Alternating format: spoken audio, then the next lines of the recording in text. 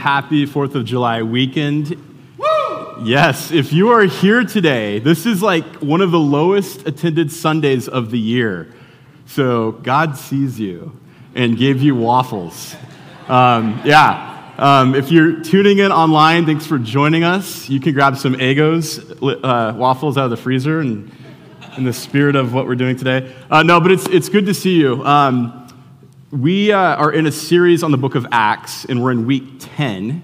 The series goes for about 30 weeks.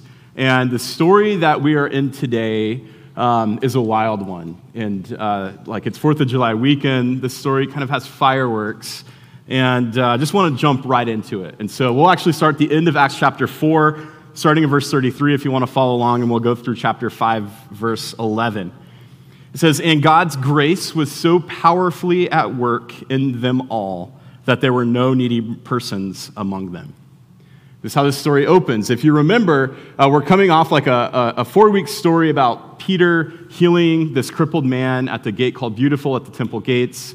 All sorts of stuff happens. They get arrested by the Sanhedrin, or by the Sadducees, go in front of the Sanhedrin, get set free, go back to the early church, and things are going well. So from time to time, those who owned land or houses sold them, brought the money from the sales, and put them at the apostles' feet. And it was distributed to anyone who had need. Joseph, a Levite from Cyprus, whom the apostles called Barnabas, which means son of encouragement, sold a field he owned and brought the money and put it at the apostles' feet. So radical generosity is happening. The church is on the move. There's momentum. Everyone's joining in. This is things are going really well. And then Acts chapter 5. It says, "Now a man named Ananias, together with his wife Sapphira, also sold a piece of property, just like Barnabas. With his wife's full knowledge, he kept back part of the money for himself, but brought the rest and put it at the apostles' feet. Then Peter said, 'Ananias, how is it that Satan has so filled your heart that you have lied to the Holy Spirit and have kept for yourself some of the money you received from the land? Didn't it belong to you before it was sold? And after it was sold, wasn't the money at your disposal? What made you think of doing such a thing? You have not just lied to human beings, but to God.' And when Ananias heard this, he fell down and died." Wow. "And a great fear seized all who heard what had happened. Then some of the young men came forward, wrapped up his body, and carried it out and buried him. About 3 hours later, his wife came in, not knowing what had happened. Peter asked her, 'Tell me, is this the price that you and Ananias got for the land?' 'Yes,' she replied, 'that is the price.' And Peter said to her, 'How could you conspire to test the Spirit of the Lord? Listen, the feet of the men who buried your husband are at the door, and they will carry you out also.' And at that moment, she fell down at his feet and died. Then the young men came in, finding her dead, carried her out, and buried her beside her husband. Great fear seized the whole church and all who heard about these events." Well, that's a crazy story. That's not fun. This is a story that has, for me, I've always struggled with.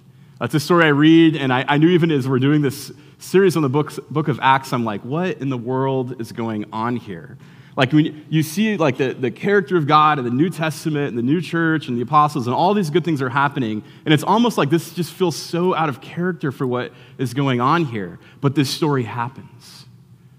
This story happens, and it doesn't even give a great explanation. It just says, oh, by the way, in the midst of all of these good things that are going on, this happened. It's controversial.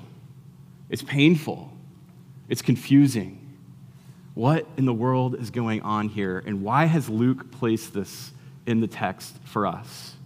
What is the Holy Spirit trying to do? Is this an inspired text? What is it teaching us about the church, about community, about God, about Scripture? And I want to just kind of look at it from some different angles today, because it's actually, I think, a fascinating story. But we learn a few things. One is there's something that we learn about the Bible as we read this story. Right? It's amazing the storytelling of Scripture. Because if you just start with Acts chapter 5, this is an isolated story. But what's going on here, and why we started in Acts chapter 4, is the very thing that Ananias and Sapphira are doing is actually being done by other followers of Jesus. And it mentions that. Like, here's how much momentum the church had. Like, people are living with such incredible generosity. They're selling their own property and bringing that to the church and saying, distribute this back into the community. And it's something that's happened a few times, and it points out that there's a guy named Joseph that they call Barnabas who does it. And so this guy gets put up on a pedestal. Like, we know a little bit about Barnabas. He's one of the leaders of the early church. He's going to make about 7 different appearances in the book of Acts. He becomes this leader, and he's put up on this. This is a man who just did this radically generous act, and he has influence. He gets praised because of his generosity. And then the story turns with Ananias and Sapphira, who do the same thing. And it's almost like they want the acclamation of Barnabas, but they don't make the same sacrifice. And so this story there's a context to it of what's going on here with the early church. In Scripture, you always read it within the context of this story that's going on. The second thing is Luke tells this story, and he's telling the story of the early church. We see so many parallels of what happens in the Old Testament with the people of God. And in fact, when you read the story, there's this echo of this story that takes place in Joshua chapter 7, when God's people move into the promised land and all of these different things are going on. And there's a man named Achan or Achan, if you want to mispronounce it correctly, we'll just say Achan. Achan, he has resources set aside for the people of God, for the temple. He holds it to himself. And because of that deceit, there's just calamity that happens.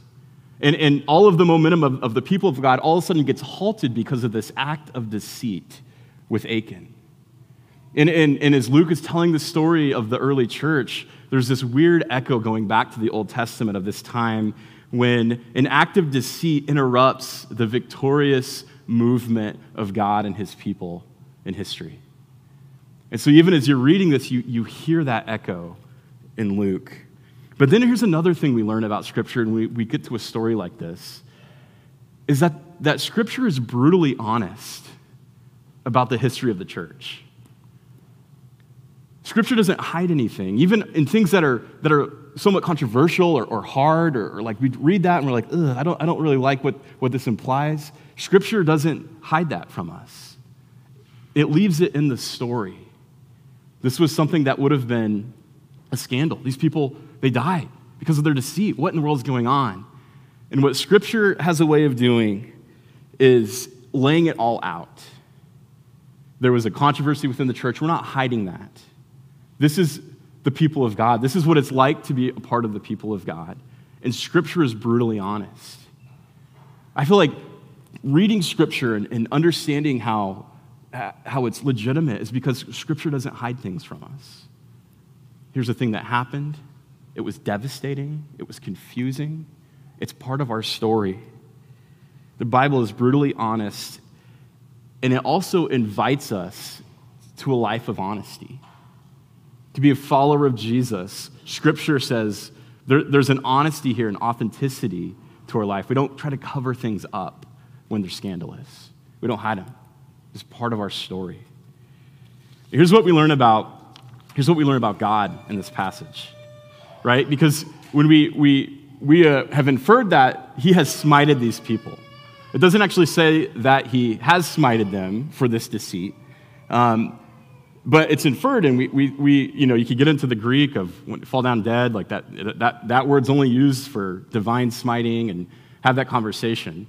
And then you wonder, like, what's going on with Peter as he tells this story. Like, maybe the first one was a coincidence. He just so happens to have a heart attack, and then let's test it out on the wife. She comes in. Well, that's definitely not a coincidence. Like, they were both being deceitful. They were both, lying against the Holy Spirit. Like, okay, so what's going on there? And there's this reminder that in the character of God, there's justice. And God cannot be mocked. And it tells us this in Galatians chapter 6. It says, do not be deceived, verse 7. God cannot be mocked. A man reaps what he sows. And whoever sows to please their flesh, from the flesh will reap destruction. Whoever sows to please the Spirit, from the Spirit will reap eternal life. Let us not become weary in doing good, for at the proper time we will reap a harvest if we do not give up. Therefore, as we have opportunity, let us do good to all people, especially those who belong to the family of believers. God will not be mocked. And contrary to, I think, a lot of assumptions about the Old Testament with like the justice of God and the wrath of God, God actually is quite patient with people. Like, God lets people get away with things for quite some time. And you see this in Scripture, people that have done things that are unjust, they've done things that have oppressed others, they have done things that are just evil. And we actually see God letting people get away with things for quite some time. But here in the story, you would like him to be a little bit more patient with Ananias and Sapphira, right? Like, you would expect that God would, let them come and repent. And there's people that do a lot worse things than this, and they don't get, they don't end up dead. And here's something I've also learned when it comes to God, is that he knows our hearts better than anybody. He knows our hearts, he knows our motives, he knows what's going on. And in this story, for whatever reason, these people end up dead with their deceit. And I have found that it's helpful in passages like this, that this God who throughout Scripture we find is slow to anger, abounding in love, this God who is also just, this God that is merciful, this God that searches our hearts. When I come to passages like this, I'm going to give God the benefit of the doubt. When I come to passages like this in Scripture and I don't really understand it, like this looks different than how he operates in other ways, but whatever happens here, this is part of this story, and there's a point here that's being driven home. And I'm going to give God the benefit of the doubt in stories just because they're hard and confusing to me. I think the easy thing is to be angry or to disconnect from this. And yet here's this God who searches people's hearts. I'm given the benefit of the doubt in a story like this. And here's what we learn about the church. So we learn a little bit about Scripture, a little bit about God. Here's what we learn about the church. Even in the best days, even in the most momentous time, there's a mixture of bad things. Because church is messy. Even in the first century, church is messy. It's hard. If you've belonged to a church longer than 6 months, you've experienced that. Because church is made up of people. Church is messy. It's difficult. But also, I think what this tells us is this story is a warning. It's a warning of the awfulness of deceit within a community. Like, deceit is something that just rips relationships apart. Deceit is something that rips communities apart. There's an awfulness to deceit and lying. And here there's this warning about it. If it destroys relationships and community and it destroys lives, you see a picture of this here, people who reap what they sow. Deceit is something that is devastating for a church community, for families, for marriages, for friendships. And like, you can come back from betrayal, you can come back from sinning against each other. The thing about deceit, what it does, is it destroys trust within a relationship. And so if you've been deceived, if you've been lied to, you can repair that relationship. Like, that relationship can have a future, but if you've ever had that happen, that relationship's never quite the same. It can have a future, but once trust has been broken, trust is so fragile that it could have a future, but there's something that's just different about it. I mean, deceit just destroys relationships. It's something that's very serious. And here in this text, there's huge ramifications for deceit.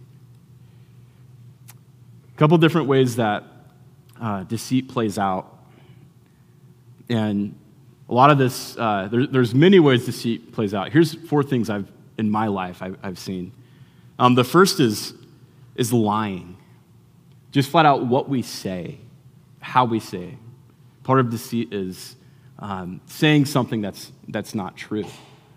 With our children, our youngest is 5. Like, each one of them, like, you learn a lot about like truth telling and lying at a very early age, and seeing that play out with they get in trouble, and how are they going to respond to it? And when you're 5, you're kind of like testing the waters and trying to get away with whatever you can get away with. And there's learning. And yet there's something about that kind of continues your whole life, even as an adult. Like saying little white lies or saying something that's just not honest, seeing what you can get away with plays out, sometimes unintentionally. There's a psychologist at University of Texas that wrote a book about why people lie. Here's a list of reasons. One is to avoid punishment. One is to protect oneself from harm. One is to obtain a reward for oneself, to protect or help another person, to win admiration from others, to get out of an awkward or embarrassing social situation, to maintain privacy, to exercise power over others, to fulfill expectations, to have fun. Lying, just to have fun. And what's interesting about Ananias is he doesn't have to lie. Like, this invitation to generosity isn't forced upon him. And yet something's going on here where he wants the acclaim of Barnabas without the sacrifice. He wants the influence. He wants people to look at him and to see him. There's something with his image here. And he lies. He doesn't give everything when he sells the field. And not only does he lie, he lies in a spiritual way. And like when we see like the Jesus, when he comes after people, it's not because of their sin. Like oftentimes what he goes after is the religious establishment who should know better and who are trying to prop up a certain image, acting as spiritual people, living as hypocrites. We see him come down on them. But the lie isn't just a lie, it's this lie against the Holy Spirit because they're trying to project this spiritual life that doesn't meet how they're living. N.T. Wright, commentating on this, talks about what lies do in community. He says the key thing in the story was the lie. The real deep-level problem about lying is that it misuses or abuses the highest faculty we possess, the gift of expressing in clear speech the reality of who we are, what we think, and how we feel. It is, as it were, the opposite of the gift of tongues.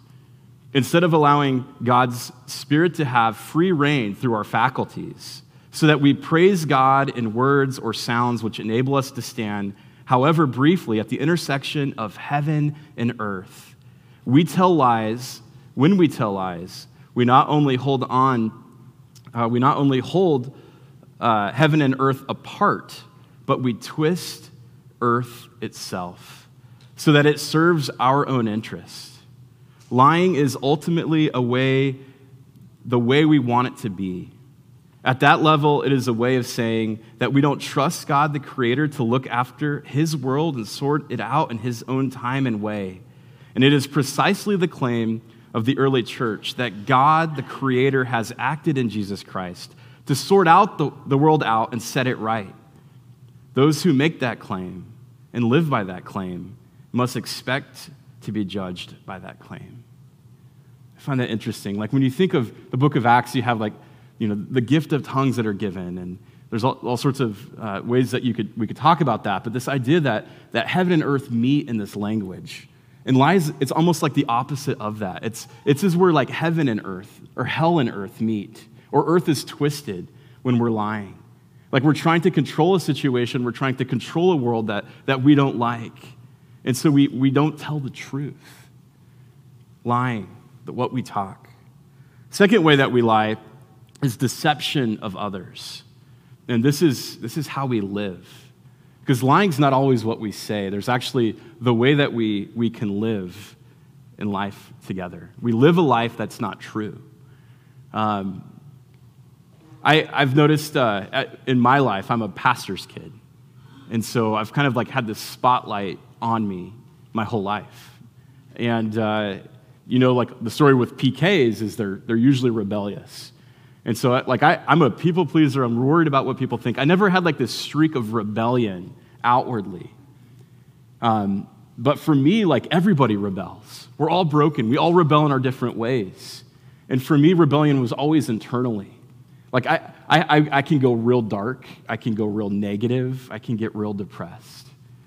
Not a lot of people see that because I could deceive people by, I got it all together, I'm happy, I never doubt, like things are great. And yet there's a darkness that is inside. I don't share it with a lot of people, but Marcy gets to feel that, Like if you get to know me, you get to feel the darkness, the negativity, because we all have ways that we rebel. But deception is that we don't live the way that we say that we're living. It doesn't match up. And with Ananias, we see that, the way that he's holding on to something. He's trying to put out this image that he's super generous. We see that he's not. We deceive others in how we live. One of the best books I've read the last couple of years is a book called Living into Community by an author named Christine Pohl. She talks a lot about congregations. So as a pastor, I'm always reading, how do we make the congregation healthy? How do we have people in healthy relationships? How do we have harmony? All that. And it's interesting as she talks about church communities that live in ways that just resonate with each other. She says, what we don't talk about is hype and flash and production, being cool. What makes churches grow and thrive and be healthy are things that are almost intangible in how we relate to each other. There's gratitude, churches that are just grateful and not entitled. People that live in community with gratitude, it just does something. It resonates through a community when they're not grumbling about the way they want things to be, or when gratitude is a sense of just seeing all of life as grace. Gratitude, and then keeping promises. To be in relationship with others is in a sense to be in covenant with each other, to keep promises, to follow through with things. Allows for church communities to thrive. And then living truthfully. To live truthfully with each other. Because what truth does is it builds trust. To live truthfully, to be authentic. Authenticity, something is that it's completely countercultural right now.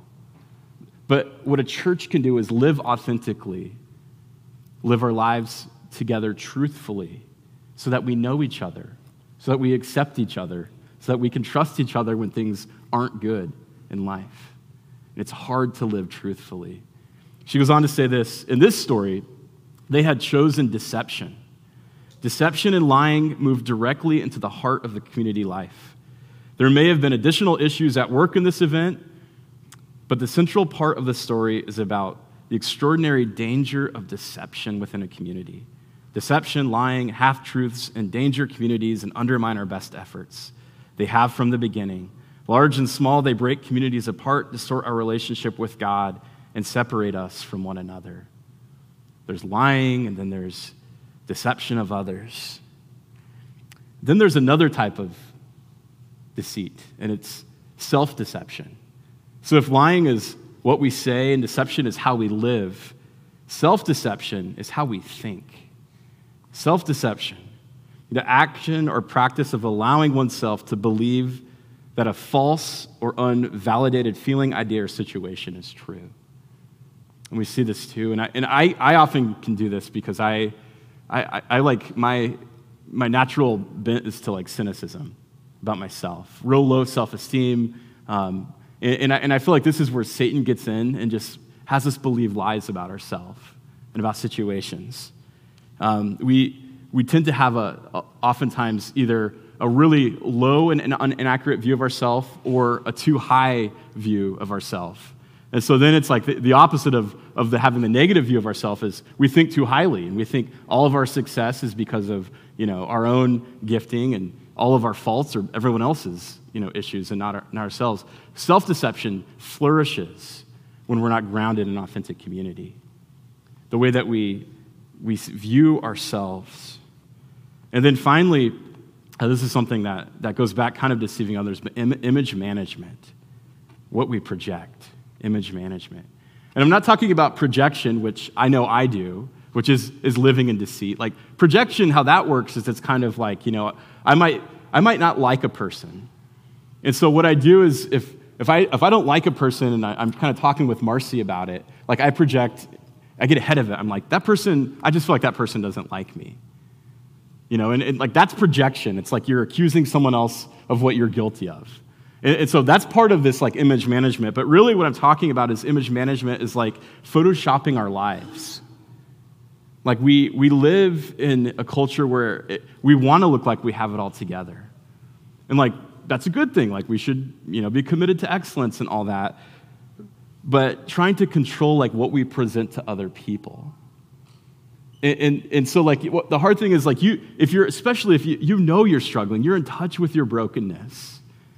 Like you're around people that you feel like they have it all together. And it's like, how do you get help? How do you admit like, I've got a problem if everyone's just trying to manage their own images? And there's a lack of authenticity there too. I feel like, social media only like magnifies this because we just give everyone else our highlight reel. If you want to get really depressed, sit in your hot house right now and just watch everyone on vacation, right? Like you're just like, what am I doing here? Like, why am I not at the beach or a lake? But we Photoshop our lives. There's this image management of what we project. So we lie, we deceive others, there's self-deception, image management, all of these things I find myself doing, and that destroys community, destroys our relationships with each other and with God.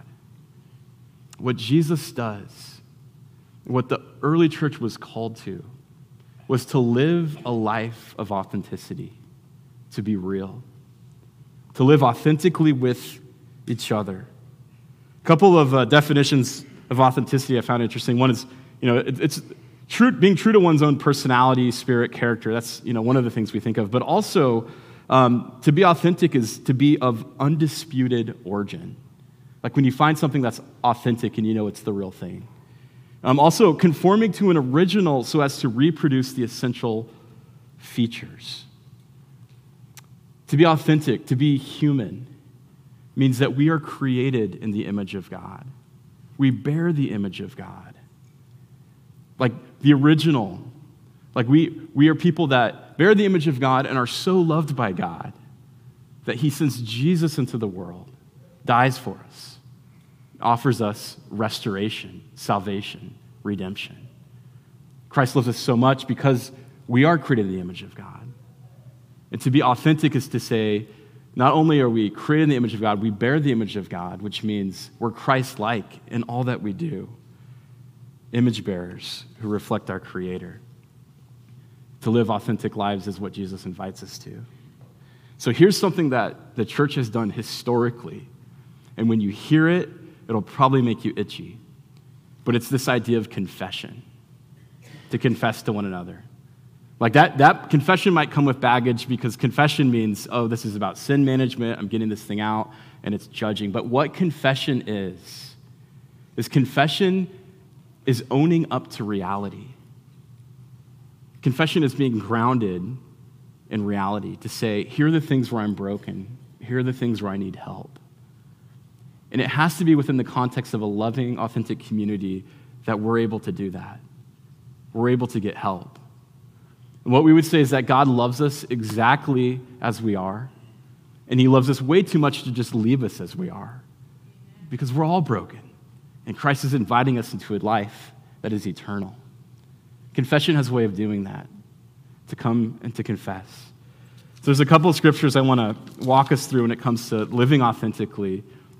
Then we're going to move to a time of communion today. But two passages that help us with confession and authentic lives. The first is this Psalm 86. This is a prayer. It says, "Teach me your way, O Lord, that I may walk in your truth. Give me an undivided heart to revere your name. I give thanks to you, O Lord my God, with my whole heart, and I will glorify your name forever. For great is your steadfast love toward me. You have delivered my soul from the depths of Sheol. Walk in truth, in undivided heart. Teach me your way, O Lord." And the second is this. The second is a letter that was written from the Apostle Paul to the church.